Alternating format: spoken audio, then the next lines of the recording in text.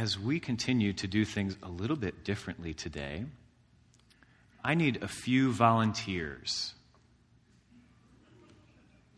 Okay, Zach Van Dam, I think you were the first and most eager.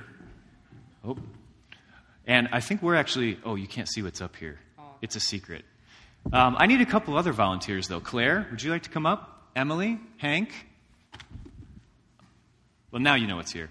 How about I need you all to pretend that there is a magic line from the edge of this step to the leg of that pew and stay on this side. And for now, and you're going to face me, for now, how about Zach, you be in front and everyone else get behind Zach. Do we have any other volunteers?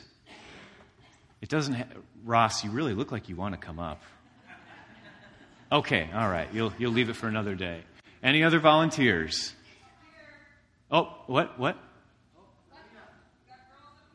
Come on down. I have to remember to look up. Well, while they make their way down, we're going to play just a little game here. And Zach, how about you go to the very middle, and the other girls who are coming down, everyone will stay behind Zach. Now, what we're going to do is, Zach, I've got a whole bunch of stuff here, different than Pastor Audrey's stuff. And I'm going to toss you one item at a time. But these are all mine. You don't actually get to take them with you. But for every item that you catch, you can hold on to it. But as soon as you drop one item, you lose all of them. Sound good? Make sense? Now, for now, everyone else, you just get to watch Zach and see how many items he can hold. You can hold them however you want, but you have to be able to catch them. So let's start with a level, because I want to make sure that you're level-headed and balanced.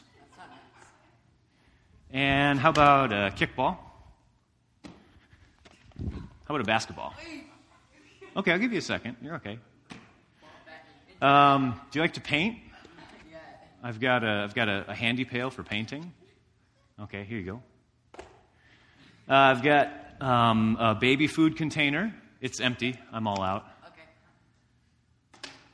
Oh, close. Okay, you get one. This is one measure of grace. Hank, you can hold on to that one. You're so nice. Here's a box. Wait. Are you having any difficulty holding on to all your stuff? Here comes the box. All right. Everybody needs some duct tape. Wait. Nope. You have to receive the items as they are. Okay, here we go. Here comes duct tape. And the Nintendo 64 controller. It's already broken, so don't worry if you drop it. And a gorilla mask. Another baby food container. A Nerf thing. Oh, and there it is. Now, I want you to put all the stuff back in the box. Even you, Hank. Yes, if you could put that one back, too. Nope, that's mine. All this stuff is mine. Now, let's try something differently here. Zach, eventually, the more stuff that I gave you, the harder it was for you to hold on to it, right? Until eventually there was too much to hold on to, and you lost all of it. Zach, I want you to catch again, but this time you get to use your friends. For every item that you catch, you can choose to hold on to it yourself or give it to someone else to hold on to. Make sense? So here comes the box. Here comes the level. Here comes the handy pail.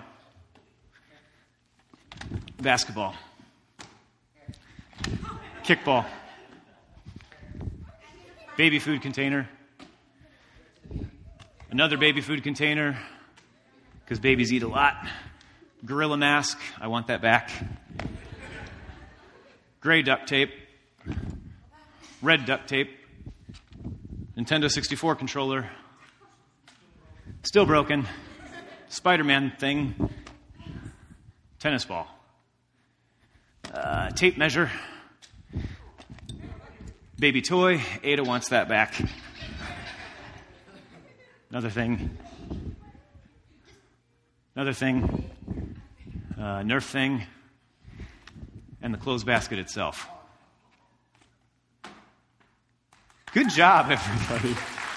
You can put all the stuff Thank you very much. Now you can put all the stuff back in here. And if you participated today, don't worry. On Wednesday night, I'll have candy for everyone who helped. So thank you so much. You can head back to your seats. Nice job.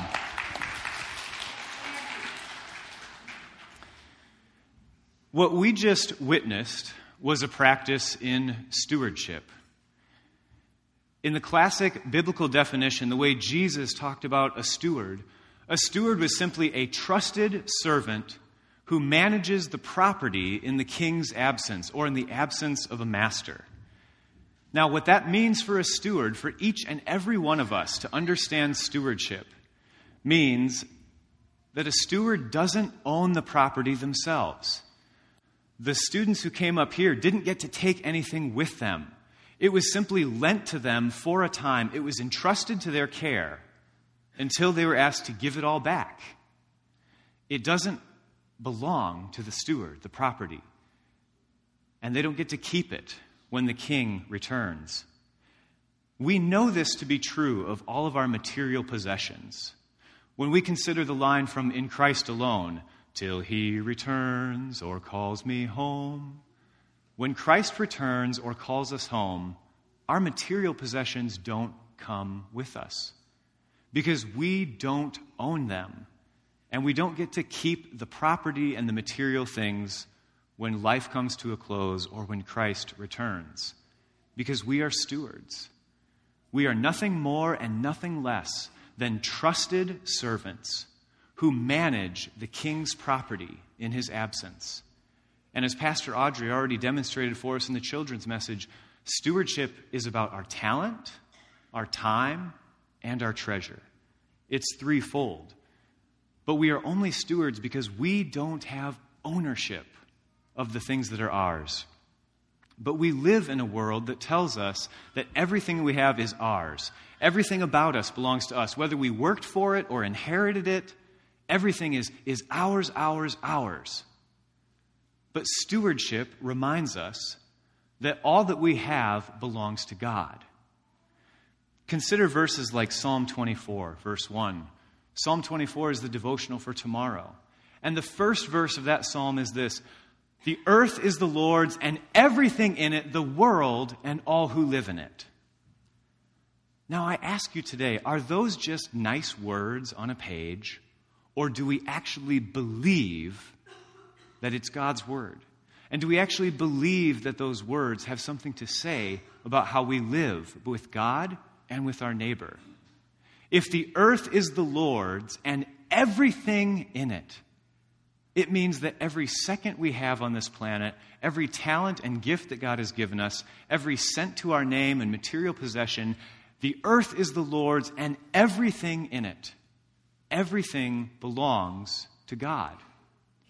We are simply trusted servants who handle these things for a short time until we return. Till we return or Christ calls us home.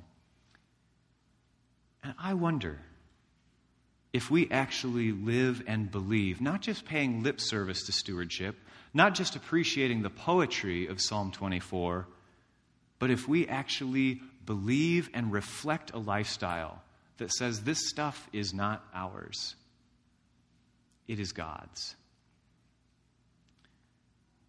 Psalm 24, verse 1 is more than just nice words on a page. It reminds us that we belong to God. Our stuff belongs to God. Our time on this earth belongs to God. This past Friday, we had June Van Kampen's funeral. These flowers were given to the church by the family because she couldn't take anything with her. But she would have wanted us to enjoy the beauty of the flowers one more time for her memory. Everything that we have belongs to God. And so it is in 1 Timothy chapter 6, beginning at verse 17, that we have this passage about stewardship, reminding us that everything that we have is going to be given to God because everything that we have is on loan to us. Verse 17, command those who are rich in this present world. And I know there's different ones of us here. There's different levels of earthly wealth that we possess. But all of us here, with clothes on our backs and roofs over our heads, we are considerably wealthy people when we look at the scope of the world. Command those who are rich in this present world not to be arrogant, nor to put their hope in wealth, which is so uncertain, but to put their hope in God, who richly provides us with everything for our enjoyment. There's plenty of examples of wealth being uncertain, and that we're not supposed to put our hope in wealth, which is so uncertain. We can think to the Great Depression, but we can also think of more contemporary examples of a recent recession or the housing market crash or people who lose money in the stock market. Wealth is uncertain. You can go to sleep at night and wake up in the morning with less money than you had the day before. But the hope of the steward was never in the property that was loaned to the steward. The hope of the steward was in the master. And that when the master returned, the servants, the stewards, could give a faithful account of their stewardship. Now, I know from the get-go, this almost sounds kind of like, well, wait, does this just mean that the Bible teaches us that we have to give away all of our stuff? And sometimes that makes it sound like, well, life's not going to be very enjoyable if we're just going to have to live this ascetic lifestyle. But what does Scripture also say? God provides us in what? With what? In verse 17. Everything for our enjoyment.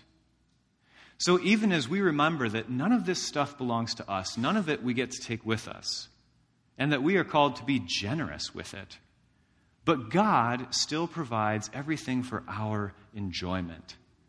God meant for us to enjoy and be grateful for the material world, for the beauty of flowers, for the taste of good fruit, for crisp vegetables fresh out of the garden, even for that new car smell, which I think appeals to everyone, but some people don't like it so much. God provides us with everything for our enjoyment. And yet part of our enjoyment, when we really can appreciate the things of life, is when they do not own us. And generosity is the key to this. It's generosity that prevents us from idolatry, from having things but not having things that own us. I invite you to turn with me to 2 Corinthians chapter 9, verses 6 through 9. And as an act of hospitality, I'm putting these passages on the screen, and I'm also not pre-flipping to them. I don't bookmark them, because I've heard before it's not fair when I can flip to them too fast. So if I'm doing it, you can do it with me. So flip earlier in the New Testament to 2 Corinthians chapter 9, verses 6 through 9. This is another of the Apostle Paul's teachings on generosity. Beginning at verse 6, remember this, whoever sows sparingly will also reap sparingly, and whoever sows generously will also reap generously. Each of you should give what you have decided in your heart to give, not reluctantly or under compulsion, for God loves a cheerful giver.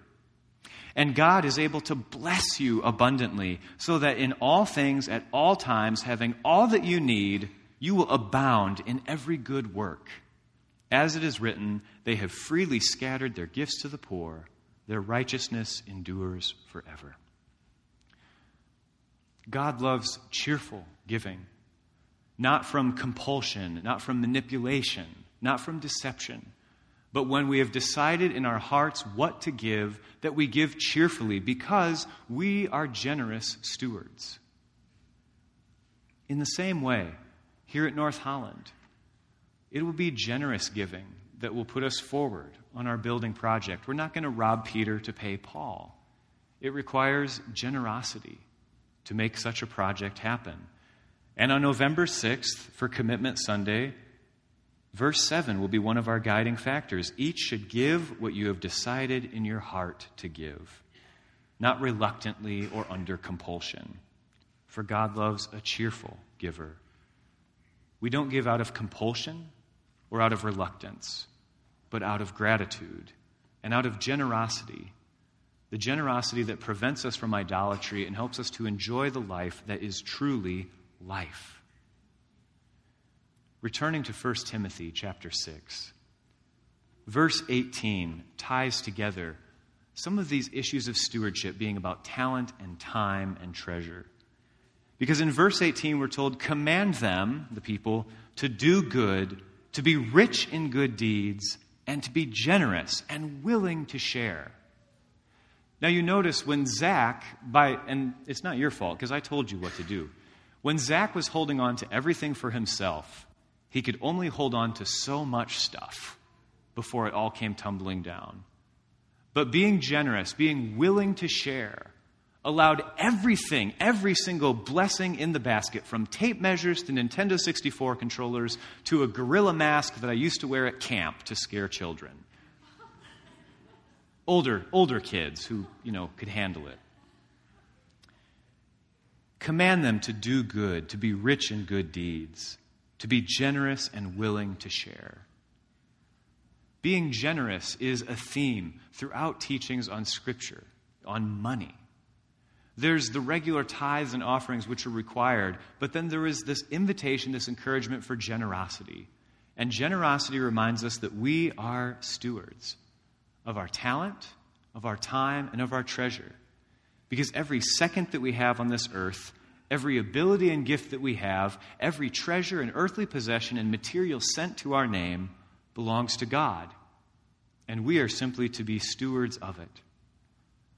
Now, one thing that happens in stewardship when we think about talent, time, and treasure is a false dichotomy. Sometimes we think, you know what? I give lots of time to the church. I give all kinds of time to the church. Therefore, I don't need to give treasure. I don't need to tithe because I already do so much. I give time, not treasure. Or on the other hand, sometimes we think, I give faithfully and regularly. I tithe, I give generously. I don't need to give of my time. I've given my treasure. My time is my own and precious to me. Time and talent and treasure are a package deal of stewardship that we receive and therefore generously give. And for us as Christians to live as if what Psalm 24 verse 1 says is true, that the earth is the Lord's and everything in it, that we view our lives, all of our talent, time, and treasure, in terms of generous stewardship. And this happens here. And I pray we continue to grow into it. We give of our treasure. Our mission giving is exceptional. We get every year, we got it again this year, we received a mission award from our denomination for both the gross dollar amount and the percentage of our budget that goes to mission. Above and beyond operating expenses of the church, we give to mission.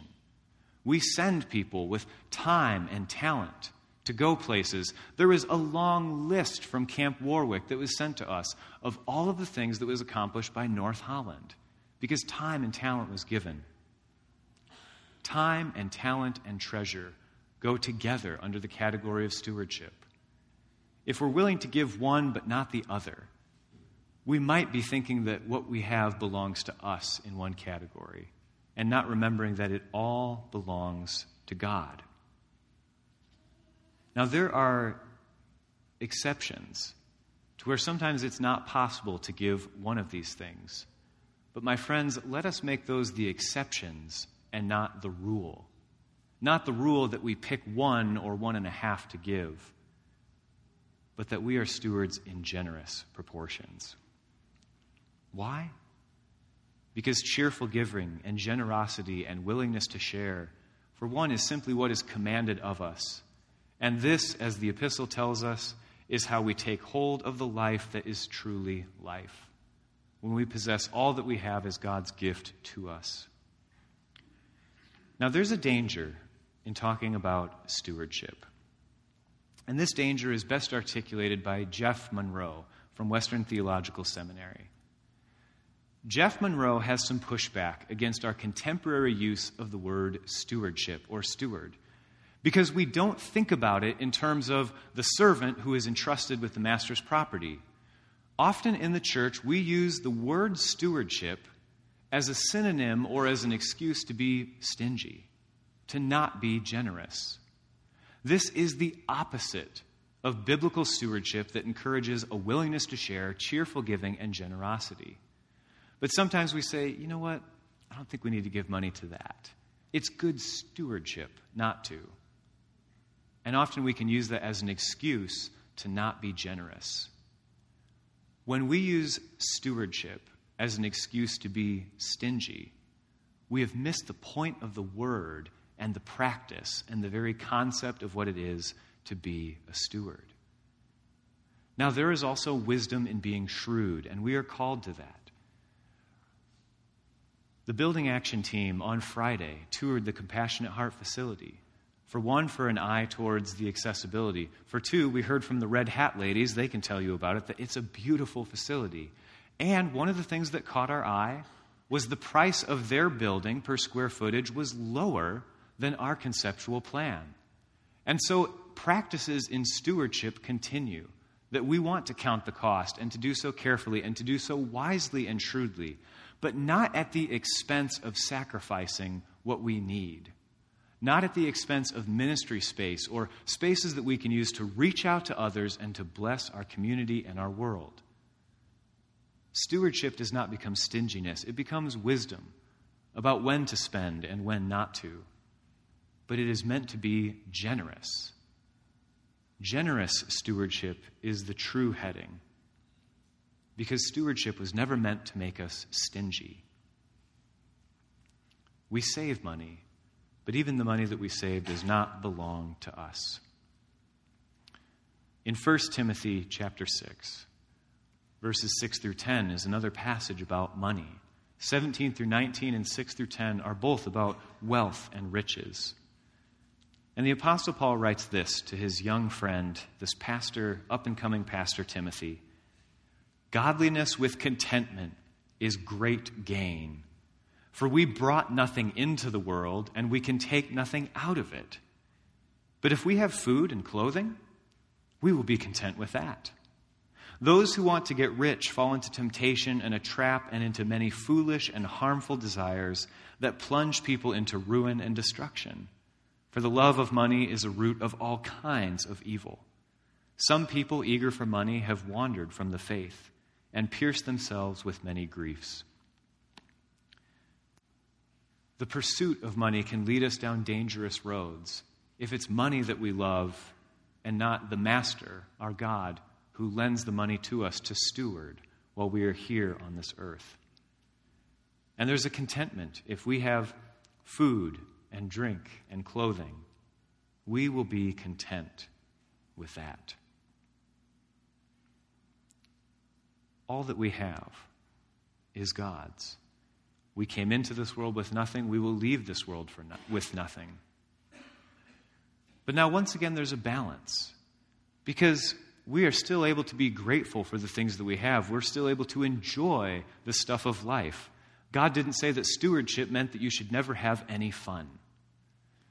Rather, one of my favorite commentators, John Stott, who I would love to meet. He's dead, but someday I look forward to meeting him. And in talking about both passages in 1 Timothy 6 that have to deal with money, Stott says it like this. Looking over both the paragraphs about money, the apostles' balanced wisdom becomes apparent. Against materialism, an obsession with material possessions, he sets simplicity of lifestyle. Against asceticism, which is the refusal of the material order, the repudiation of things, he sets gratitude for God's creation. Against coveting, the lust for more possessions, he sets contentment with what we have. And against selfishness, the accumulation of goods for ourselves, he sets generosity in imitation of God. Simplicity, gratitude, contentment, and generosity constitute a healthy quadrilateral of Christian living. Leave it to John Stott to refer to a healthy quadrilateral of Christian living. But against materialism, the loving of stuff, or asceticism, the rejecting of everything, we have simplicity and gratitude. Against coveting what our neighbor has, we learn to be content with what we have. And against the selfish hoarding of our possessions, we learn generosity. These are the marks of a healthy view of our stewardship of all that we have.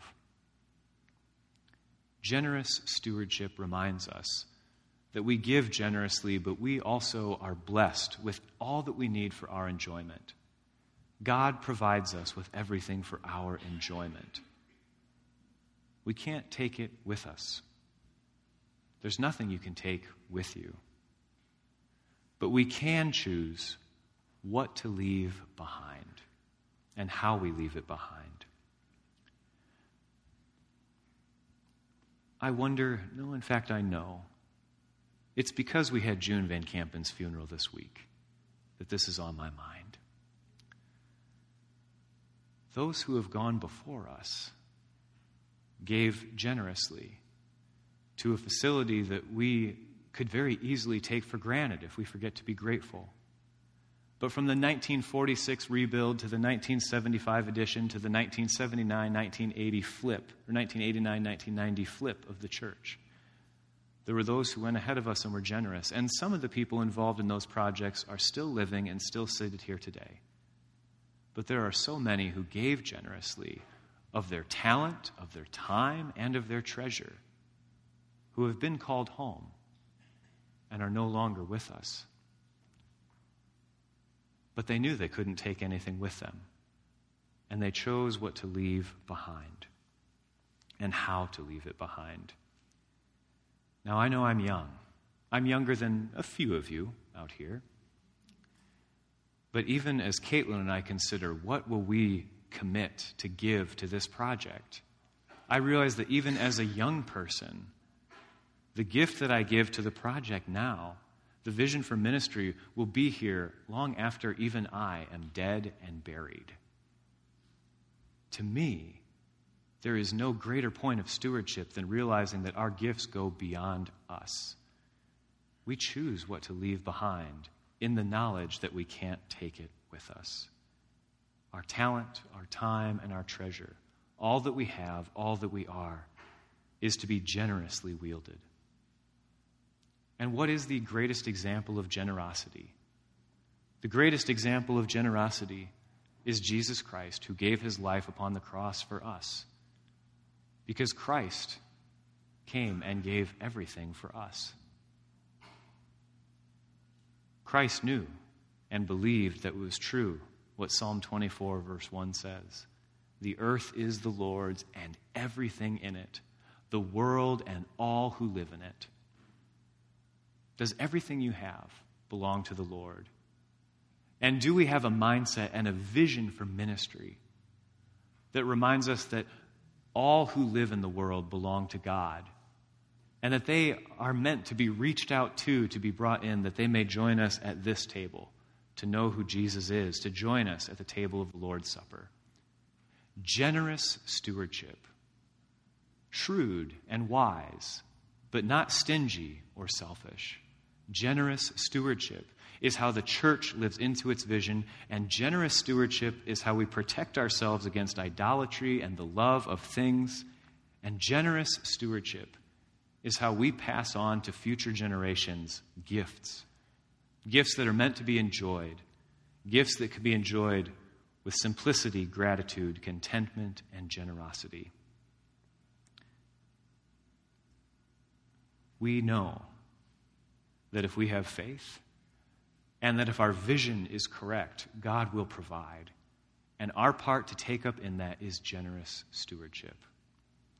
What can't you take with that you can choose how to leave behind? In the name of our generous God, amen. Let's pray.